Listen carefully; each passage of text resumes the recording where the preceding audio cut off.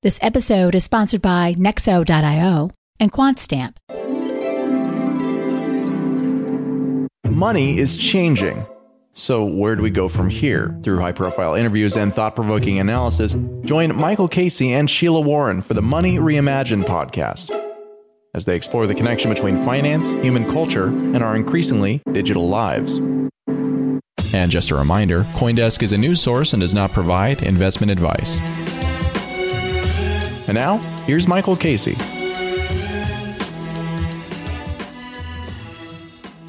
Hello and welcome to Money Reimagined. I'm Michael Casey. Decentralized, all the things. That meme became popular more than 5 years ago as Ethereum and other early crypto projects first floated the idea that new decentralized applications could take blockchain technology far beyond Bitcoin's digital currency use case. But achieving this sweeping objective is far more easily said than done. In fact, it has arguably been made harder by the parallel growth of Ethereum and various other competing blockchains, so-called layer one protocols such as Solana and Algorand, because of the lack of interoperability between them. We've evolved into a world of separately siloed blockchain, which, even if many are in and of themselves decentralized, means that the overall digital asset ecosystem is not. You can't move your ETH from Ethereum into an AVAX transaction on Avalanche, not without the intervention of a trusted intermediary, in other words, a centralized solution. Seen from this 30,000-foot view, the blockchain world, with its promise of a Web3 future in which we control all our own assets, actually looks quite similar to the current Web2 world, with its siloed social media and internet platforms whose systems don't talk to each other. The problem has not been lost on blockchain developers, and it has been an especially big concern for today's guest, one of the industry's most influential developers, Gavin Wood. Gavin was a co-founder of Ethereum and the project's chief technology officer. He later founded Parity Technologies, which initially developed software for Ethereum, but after his departure from the Ethereum Foundation in 2016, went on a different path. Parity's most important output now is Polkadot, an ambitious project that seeks to address this interoperability problem. The principles behind it are core to Gavin's vision for Web3, an idea that he repopularized and gave a crypto edge to with the founding of the Web3 Foundation. Before Gavin joins us to discuss the prospects of a truly decentralized internet, let's welcome Sheila Warren, who made some news of her own this week. For those who don't yet know, Sheila is no longer with the World Economic Forum, as she has assumed the role of CEO of the Crypto Council for Innovation. Sheila Warren, congratulations. Thanks, Michael. New week, new title, new role. Yeah. That's easy, right? It's not like you're busy, there's nothing going on. Tell us basically what the council does and quickly what your role is going to be. Yeah, well, I am the CEO, so I'm going to be heading up this group of really talented, dedicated industry leaders to help make the case, to really land the case with policymakers, with regulators, with people all over the world, that crypto is not only here to stay, but that it is a tremendous engine for opportunity, economic growth, inclusion, all the things that we talk about on the show. So I'm really excited about it. We're recording on day 2 of the job. So I'm really excited that I have a Zoom account and I have email. That seems like a huge off to the right start right now. Exactly. Yeah, it was just time, I think, to jump in with both feet and really try to do everything I can to help really make the case and advocate here on behalf of the whole ecosystem. Well, hopefully a lot of the conversations you and I have had over the last year and a half with all sorts of interesting figures around regulation and the future of this technology is going to be pretty valuable for you as you get these policymakers to see the light. Okay, so why don't we bring Gavin in? Gavin Wood, welcome to Money Reimagined. Hi, Michael. Thanks for having me. You're most welcome. So, before we get into how Polkadot works and the ins and outs, technology and so forth, tell us what brought you to want to create. What were the motives behind this project after you left the Ethereum Foundation? Much the same as the motives that drove me to pick up Ethereum back in late 2013. Kind of desire to build, but also curiosity. I wanted see if an idea could work. What's the essence of that idea then? Interoperability is a piece of this. What's the big solution you're trying to get to here? Why did we go down the Ethereum road? It was really, I think one of the early sort of propositions was that this was a platform on which we would do the social experiments of the 21st century. This was something that sort of resonated with me. It's the same thing, basically. I wanted to build a better platform for doing these social experiments. There were a bunch of things that I felt could be improved, that I felt, blockchain platforms at the time were not really doing very well, or that certainly could have been done better. With Polkadot, I really wanted to start afresh and see if we could really solve a lot of these fundamental problems. Nexo is a trusted and easy-to-use crypto platform where you can buy cryptocurrencies at the touch of a button and start earning up to 18% annual interest that is paid out daily. They support all of the major assets on the market and even allow you to swap one asset for another or borrow cash against your crypto without selling it. Nearly 3 million people in over 200 countries trust Nexo with their digital assets. So whether you're just getting started or you're a seasoned pro, get the most of your crypto today with Nexo at nexo.io.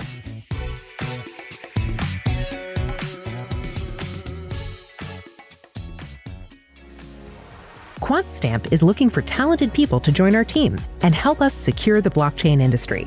Our clients include major blockchain projects like Ethereum 2.0, DeFi projects like Maker, Compound, and Aave, and global enterprises like Toyota.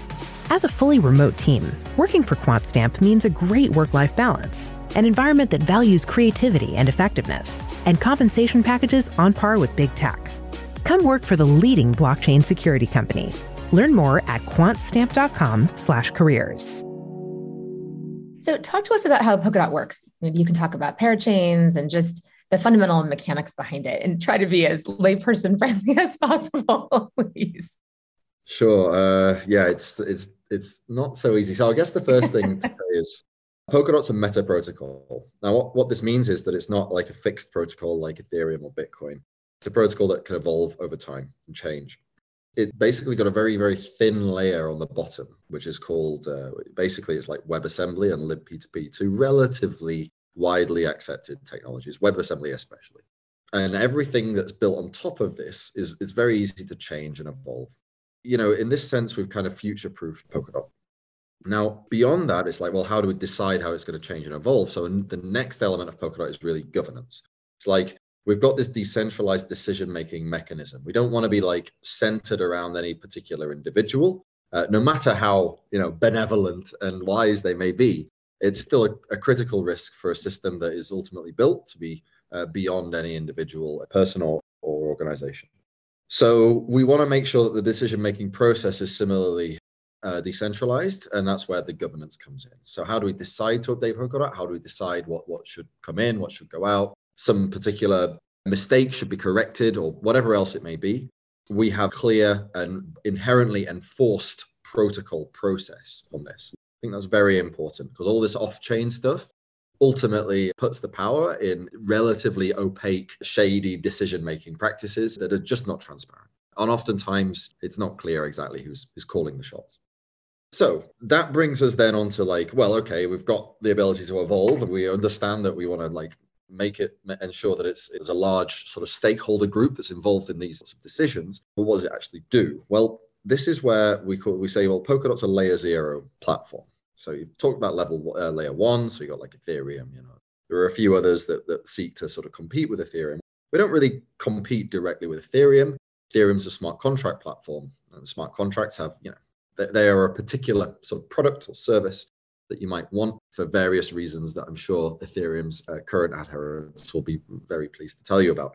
But what we want to do with Polkadot is build what might be otherwise considered a decentralized application platform.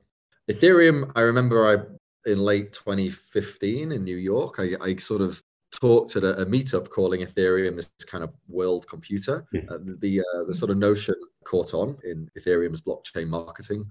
It was sort of eventually became known as that. But really, I sort of beg to differ in retrospect. I don't think it really is the world computer. I don't think it delivers that purpose. It is a smart contract platform. And as such, it does do computation as a service. But it's quite a different proposition to what we would normally consider as a computer. If I rent a computer, or lease a computer, I expect to be able to sort of use it for a period of time before giving up again. Ethereum doesn't really deliver that. Furthermore, if I lease a computer and someone else is using whatever it is that I'm running on the computer, then I normally don't have to expose them to whoever like the currency or platform restrictions of whoever it is that I'm renting the computer from. Normally, I'm able to resell services that I run on the computer without restriction. Again, that's not really how smart contract platforms work. They work by ensuring that all of the users actually have to have the platform token to use the smart contracts that have been deployed on the smart contract platform.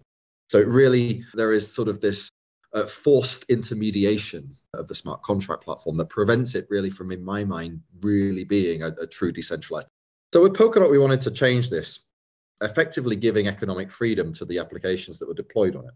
So applications didn't have to use, for example, the platform's DOT token and force it onto their users, or indeed force any token onto their users. Rather, application platforms are free to just kind of lease out a chunk of the world computer and just sort of use it. Just you put a program on it and let the program run. And if the program decided that tokens weren't an important part of it, then they didn't need to introduce tokens, and the users could use it without the concept of token. And this, I think, is something that's going to be increasingly important as we move beyond the sort of crypto native users of these blockchain-based Web3 services out into the rest of the world who aren't so bothered about owning Bitcoin or Ether and actually just want to use whatever service it is. So this was like a key element of Polkadot. But then secondly to this, we also wanted to introduce things like real scalability, like the ability to run and secure many different different kinds of transactions all running at the same time in very high throughput, and sort of the levels of throughput that we could really imagine a mainstream global application running at. And it so happened that we had an architecture which we call parachains, the sort of parachains architecture. They might also be known as heterogeneous shards. This is basically, you may be familiar with sharding already. This is essentially splitting, dividing and conquering, dividing the workload up into different work streams and then parceling it out around the network so that different computers can work on different work streams at the same time, and thereby allowing us to get much more work done in the same period of time, and in principle with the same overarching computers, validator nodes, working under the same consensus rules. Now, in addition to this, the idea is that these individual partitions of the network, these individual work streams, can be for different kinds of work. So we can now have one set of computers that are just working specifically on NFTs. They do NFTs. They can flip NFTs around. They can decide whether someone can issue, all this NFT related stuff. Great. In another work stream, we might do DeFi. And it's like, we're just doing DeFi, right? We're figuring out contracts for difference. We're figuring out liquidations. I don't know, all this kind of DeFi stuff. And another one, we might do attestations.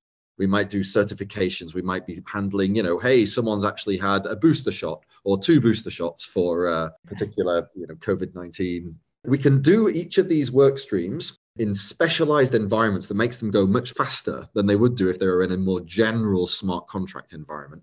And on top of all that, we can do them actually simultaneously. So we can have these work streams be worked on all at the same time. And that allows us to really ramp up the amount of performance that we get. And so really it was a jump, I would say, at least as big as the jump from Bitcoin to Ethereum, where we sort of introduced a number of different pieces of functionality that sort of really set it apart. And that's really what I was trying to make that big leap between Ethereum and Polkadot as well. So a couple of things I'll just your technical ears will burn here, but bear with me. So when you think about all these different layer 1 protocols, right, just as for our listeners, so there are different ways you could think about interoperability. One would be, maybe we build something that kind of links between the different things. And so you can hop almost from one to the other. The other way would be to say, what lies underneath all of that? What is almost below or underneath the base layer of all of that? So when Gav says layer 0, he's talking about something more fundamental. And so all of these other layer 1s can interact or intersect with something that sits really almost, you can think about it as on top of or underneath, doesn't really matter, but it's kind of a meta layer in a way. And that's kind of what was the approach, I think, that you took, which is really brilliant. Instead of thinking about connecting everything, you're thinking about what is the underlying mechanism they all could kind of almost hook into. And then on sharding, the easiest way to think about this, I think, for people who aren't familiar with it, is something like SETI at home or folding at home, where you're kind of deploying a variety of different, you're using a massive network and you're basically saying, where can I create specialization? And then I can create economies of scale in a way, right? So you then have these things that are all running in parallel. It's important to know this is not an assembly line. They're not sequential. They're all running in parallel, but you're creating this kind of specialization that enables more efficiency. So that's kind of I think the brilliant innovation around parachains is that concept. But it's probably easiest understood as something like, for anyone who's ever done study at home or folding at home, you understand the power of using a little bit of your CPU to basically help this broader project. And then imagine if you could work on a specific part of that all the time, and you had a network working on that with you, and then others in the network were working on other things that were also important to the operations of the entire overall project. I just wanted to lay out a couple of those things there, but it's absolutely fascinating. And there's clear links here into the philosophy you have around Web3. So maybe we can transition into that for a bit and say, you clearly were onto something with this idea that it isn't just about linking layer ones together or building another layer two that can make the layer ones faster or whatever, maybe link them through there. It was about looking at something more fundamental. And I loved what you said about almost the divorcing from the necessity of tokens, because tokens to some extent are what keep people, well, you could think about it like a trap in a way. You're kind of stuck in a particular system because you need the token in order to engage with the system. But if you remove that constraint, then there's even more user choice and freedom in how you interact with the protocol and what you can do with it. So maybe we can transition a bit into talking just about Web3, which came first. Your concept around Web3 is where, did that led you to build all this amazing stuff? Or was it more that evolved in parallel as you observed what you thought was needed to make the system operate and function more smoothly and more efficiently and more freely? When I think back to April 2014, this was before we had, certainly before Ethereum had done its crowd sale. It was before we'd finalized the protocol. So it was pretty early days, and I could see that the way, if we wanted to allow people to, deploy smart contracts in principle, these Turing complete computer programs into Ethereum, the wider idea was to build decentralized applications. We were still young then. Things were still very much in flux. Ideas had yet to really crystallize. But generally speaking, we understood that we had this, ability to do Turing complete computation on a decentralized system. And that meant that we could create, therefore, applications, some kinds of applications, and they would become decentralized applications, unstoppable applications, whatever you want to call them. And it was when I thought about this, sort of got me thinking, well, is it just a function of Ethereum, or does it need more than just Ethereum? Because I'd already been a technologist all of my life that I can remember, and started coding when I was 8 years old. I followed technological trends. I've seen peer-to-peer. I was around when there was the Napster revolution, followed by BitTorrent. I've seen projects like Freenet and whatnot, and then Bitcoin when it arrived. I was aware of the concept of peer-to-peer technologies and how these offered an alternative to more centralized architectures, the sorts of architectures, for what it's worth, that I was taught at university. It's 98, 99, 2000. This is how professors are teaching you how to architect software. And it was refreshing. I could also see how this could provide fundamental differences to what you could do with software and the guarantees that software gave you. When you're talking about centralized software, your guarantees are only as good as the centralized entity that's running them, because they can change anything they want and they don't have to tell you. So with decentralized software, you get these greater, stronger guarantees. And I could see that was happening even before Bitcoin. But when Bitcoin and Ethereum came along, then I could see that, wow, we can extend these guarantees into arbitrary rule sets. And that was quite impressive. That was very mind-opening. Was it all that we needed? And I didn't think that it was. I still felt there was a need for just a broader publication system, like something like BitTorrent, where you could actually say, here's a bunch of data to the world, and you could refer to that data in a cryptographically strong way. Similarly, something a bit like sort of PGP or REIMAGINED, like something that allows us to send datagrams from one individual, one machine, one person to another with guaranteed end-to-end encryption. Not end-to-end encryption like, WhatsApp kind of gives you end-to-end encryption, or they say they do. And, you have to trust WhatsApp because you can't look at the software code. You can't see which keys are being used. No, actual end-to-end encryption that you can verify. So I could see that these were reasonable, useful services that we would need that were separate to the blockchain. And it was really from this that the idea of Web3 came from. It was the concept of an application platform that went beyond any individual technology. It went beyond Ethereum. It went beyond Bitcoin. It went beyond BitTorrent. It went beyond any of this stuff to give you a general smorgasbord of protocols and formats and technologies that you could pick and choose in order to create the decentralized service or application that you wanted to create, without having to be beholden to any individual platform. Because of course, even if it's a decentralized platform, if you're beholden to just one, then there is still that level of centralization. You've still got centralization of mindset, centralization of potentially a software development team, centralization of governance, and all the rest of it. Then after, Ethereum took a lot of my mind space for a few years. But towards the end of, I guess, like mid 2016, late 2016, I got thinking about, what will Ethereum 2 look like? And is there something that maybe there is something that I can do that is separate to Ethereum, that is beyond Ethereum 2, that does something different? I didn't particularly want to do Ethereum 2, but that wasn't Ethereum 2. I wanted to see if I could present something to the world sort of under my own belt. And that's really where Polkadot came from. It was I didn't want to do homogeneous sharding to make a smart contract platform, be able to process more transactions per second. Rather, what I wanted to do is see if we can explore new territory. Rather than making an existing product a bit faster, can we create a whole new class of products? Can we create something that hasn't been done yet? So that's where this heterogeneous sharded multi-chain Polkadot came from. And it also seemed to me that because we could allow lots of different blockchains, different kinds of chains doing different kinds of things with different teams behind them and different economies, we could allow for experimentation in the direction of Web3 much faster, because you don't want to settle on one particular set of design parameters immediately. And even Ethereum, with its Turing complete programming language, was still settling on one specific set of design parameters. You have to.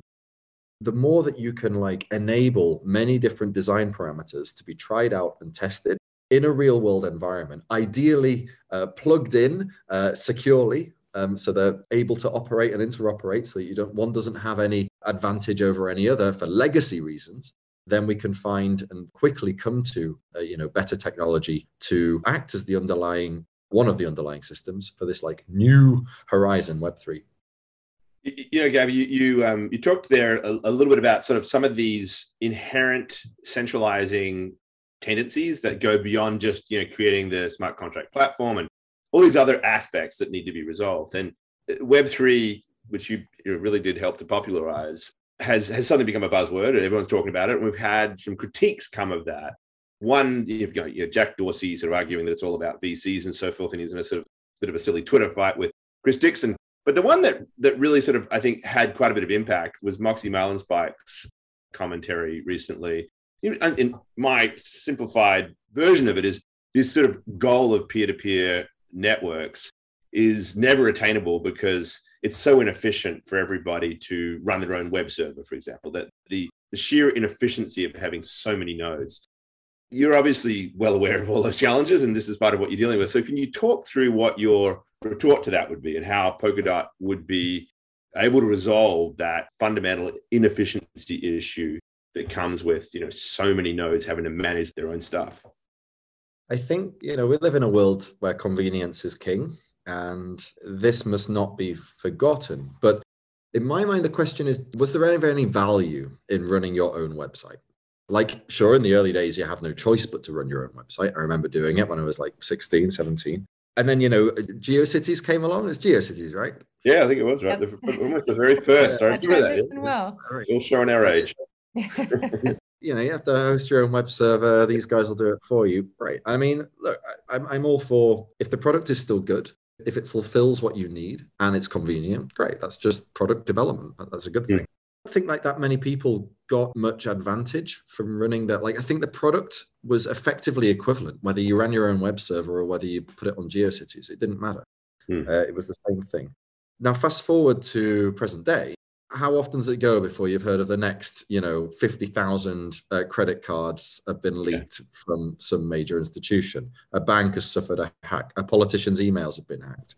Our infrastructure is at the whim of the highest bidder or ruthless nation state. We cannot afford to base our infrastructure on fundamentally flawed centralized technologies. I mean, we literally cannot afford, civilization as we know it, the liberal order that the West has pioneered will fail if we do this. Our democratic systems will crumble. Information will just increasingly become disinformation. Trust will be forever eroded. We need better systems. And this is really, in my mind, one of the very important fixes to this. In some sense, what we're fixing is like the ability for us to be able to have credible expectations about what our actions in the world, which is increasingly online, right? Our actions, by and large, whether it's with each other, companies or governments, it happens online. We no longer go to the post office to collect a pension. We no longer go to the bank to put in a deposit. It doesn't work that way. And sleptwalked into this kind of situation where we're relying on this, super centralized model that where the product simply isn't right. It's flawed. It's no good if the bucket is cheap and convenient, but it's got a hole in the bottom. Right? We are starting to realize that our various buckets have got holes in the bottom, and we need to look for buckets that don't.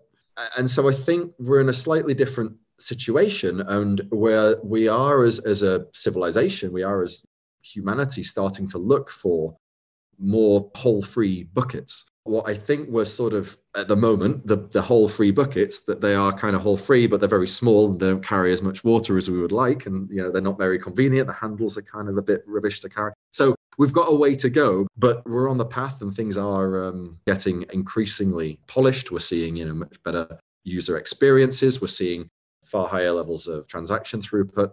And I think it's only really a matter of time before Moxie's sort of slight sad reckoning that convenience trumps everything, maybe even, our own security. I've got a more optimistic view when it's becomes so clear that the new model is just a fundamentally better solution. It provides fundamentally better guarantees for your expectations than the old model, that it will drive developers and it will drive user interface, user experience experts.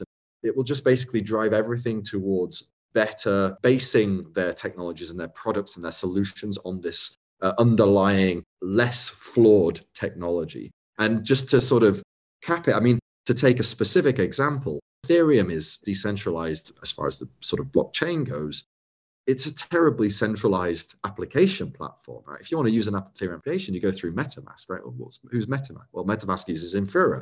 Well, who runs Infura? Well, it's a single company with a single CEO that can turn it off or get it wrong at any moment. This is sort of owing to, actually, I think Vitalik said something fairly similar. It's like getting it properly decentralized is hard. We're working on it, but it's hard. And it's important that we don't lose sight of why we're doing all this in the first place. It needs to be decentralized.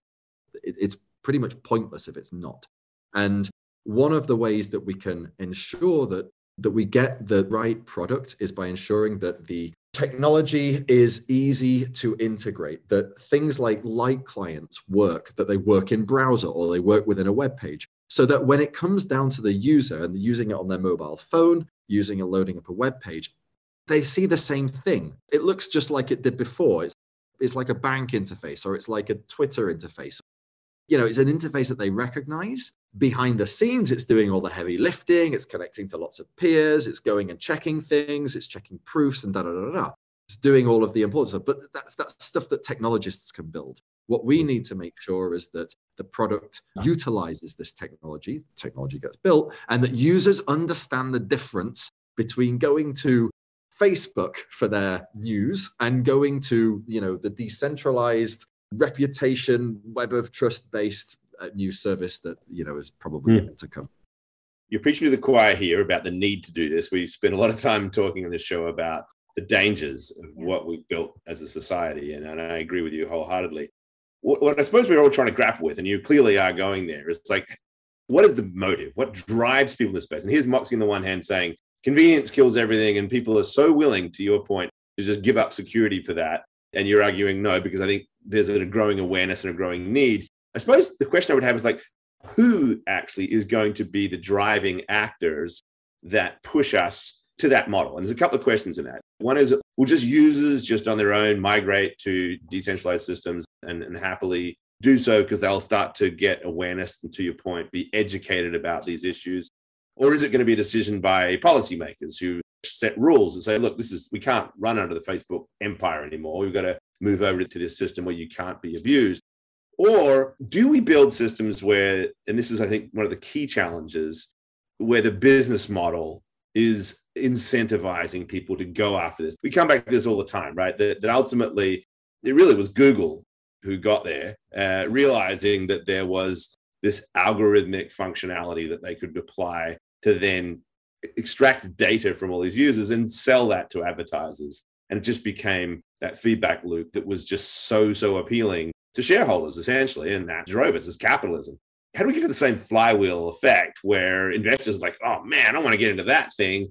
But the payoff is not built around that extractive model. It's literally about creating this sort of opportunities at the base layer for users to take control, and that there's a business to be run on top of that that's profitable.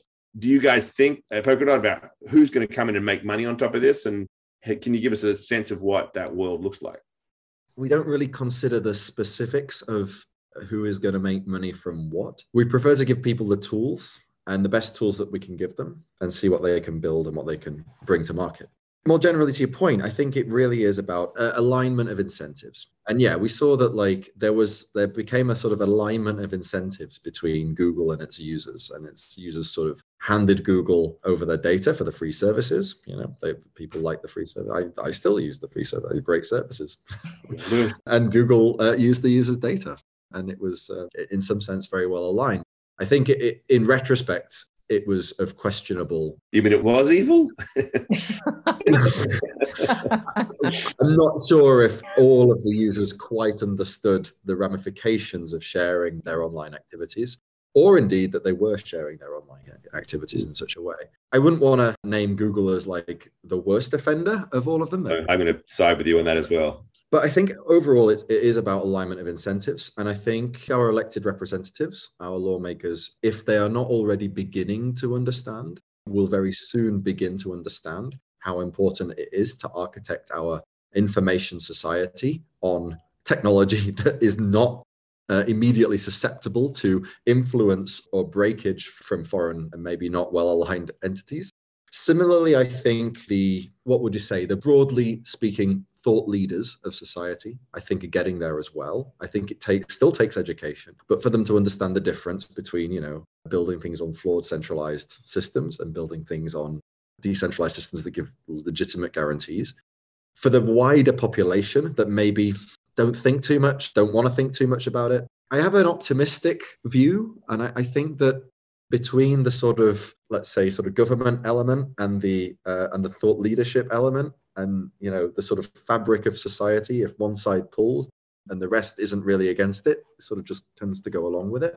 The same way that sort of everyone eventually got on Facebook. It's like the beginning of Facebook, not that many people were on it. It was the sort of cool kids that figured out, like, wow, look, here's a Web 2 thing, and it's kind of cool. You can share your photos and like tag people, and they got their friends and their family, and it sort of spread that way. And it wasn't, there was like an underlying service to it, but a lot of it was really just about following where the people that had sort of introduced you to it, but following these cool kids.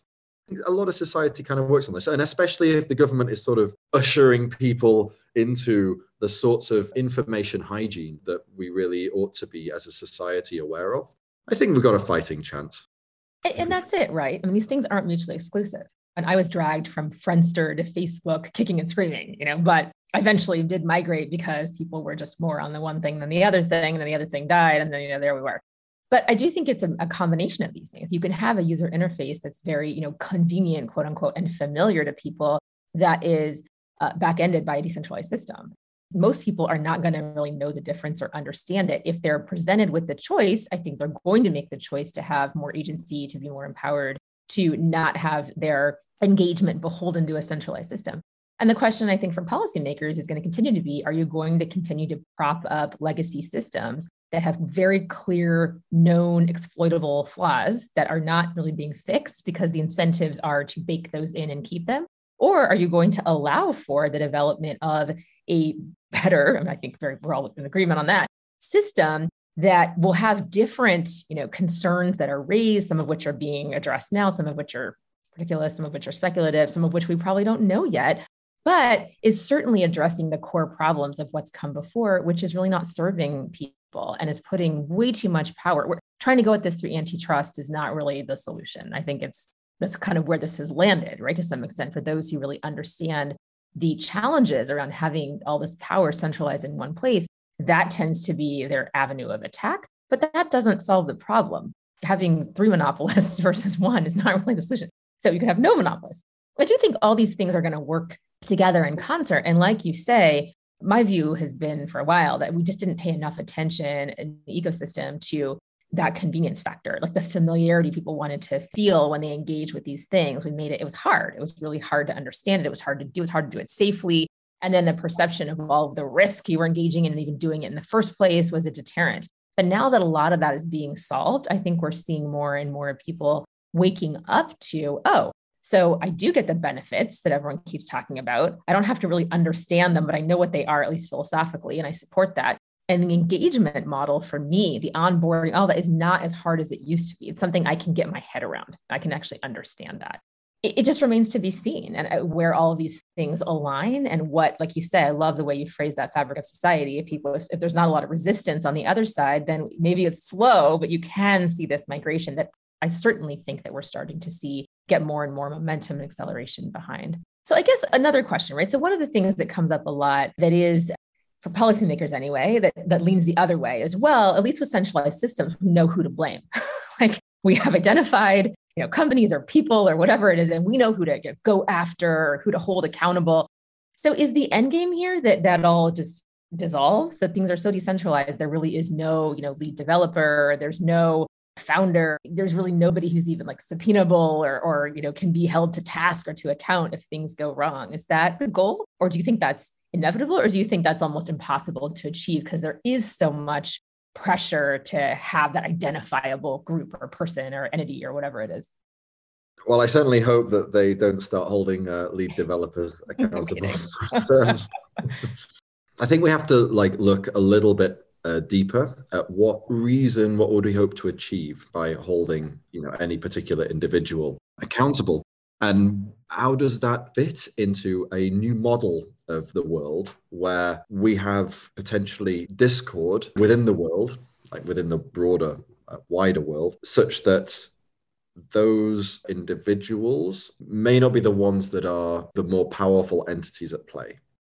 So what I'm kind of getting at is, if we have an individual with limited actual effective power because they, maybe they're an influential figure, but the system in and of itself is decentralized, and we see that decentralized system being attacked by a far larger entity, is it reasonable to hold the individual to account because they didn't make it secure enough? In the same way that we would hold a bank's CEO who has absolute power of everything that's in the bank, modulo the shareholder, whatever the shareholder agreement says, the same way that we would hold a bank CEO to task about what some employees of the bank have been getting up to in breach of regulations, or if the bank were attacked and its security systems were not found to be sufficiently strong.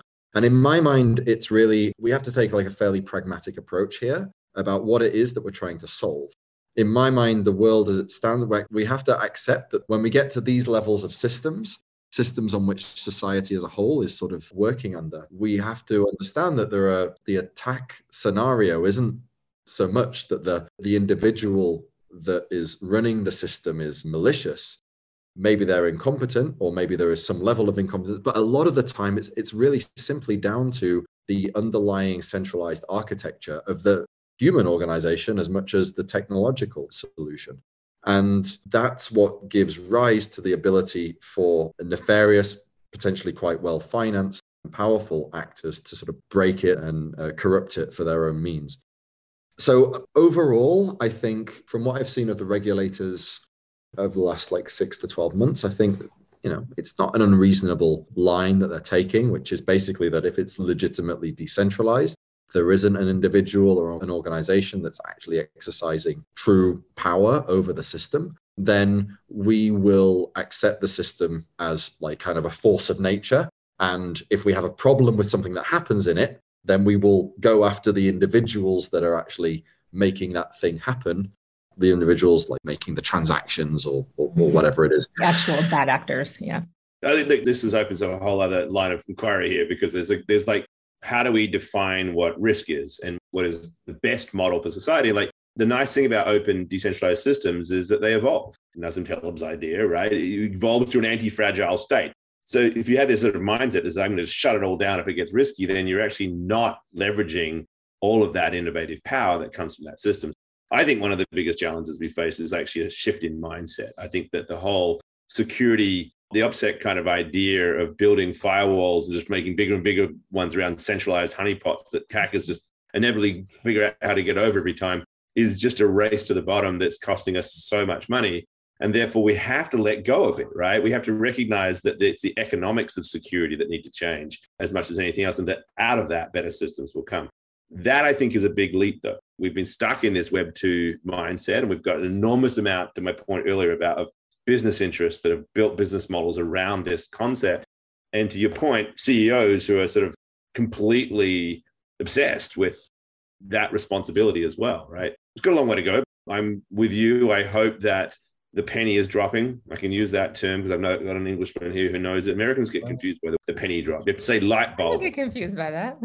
Well, because you've got also, you're international, but like, yeah, there's weird looks at people like, what do you mean by penny drop? Anyway, the penny is dropping, I think. There is an awareness that's starting to happen in the world. Let's hope we move fast enough to get there. And Gavin, keep sort of working as hard as you can, along with everybody else in this space to build the systems that get us there. So we have to call it short right now.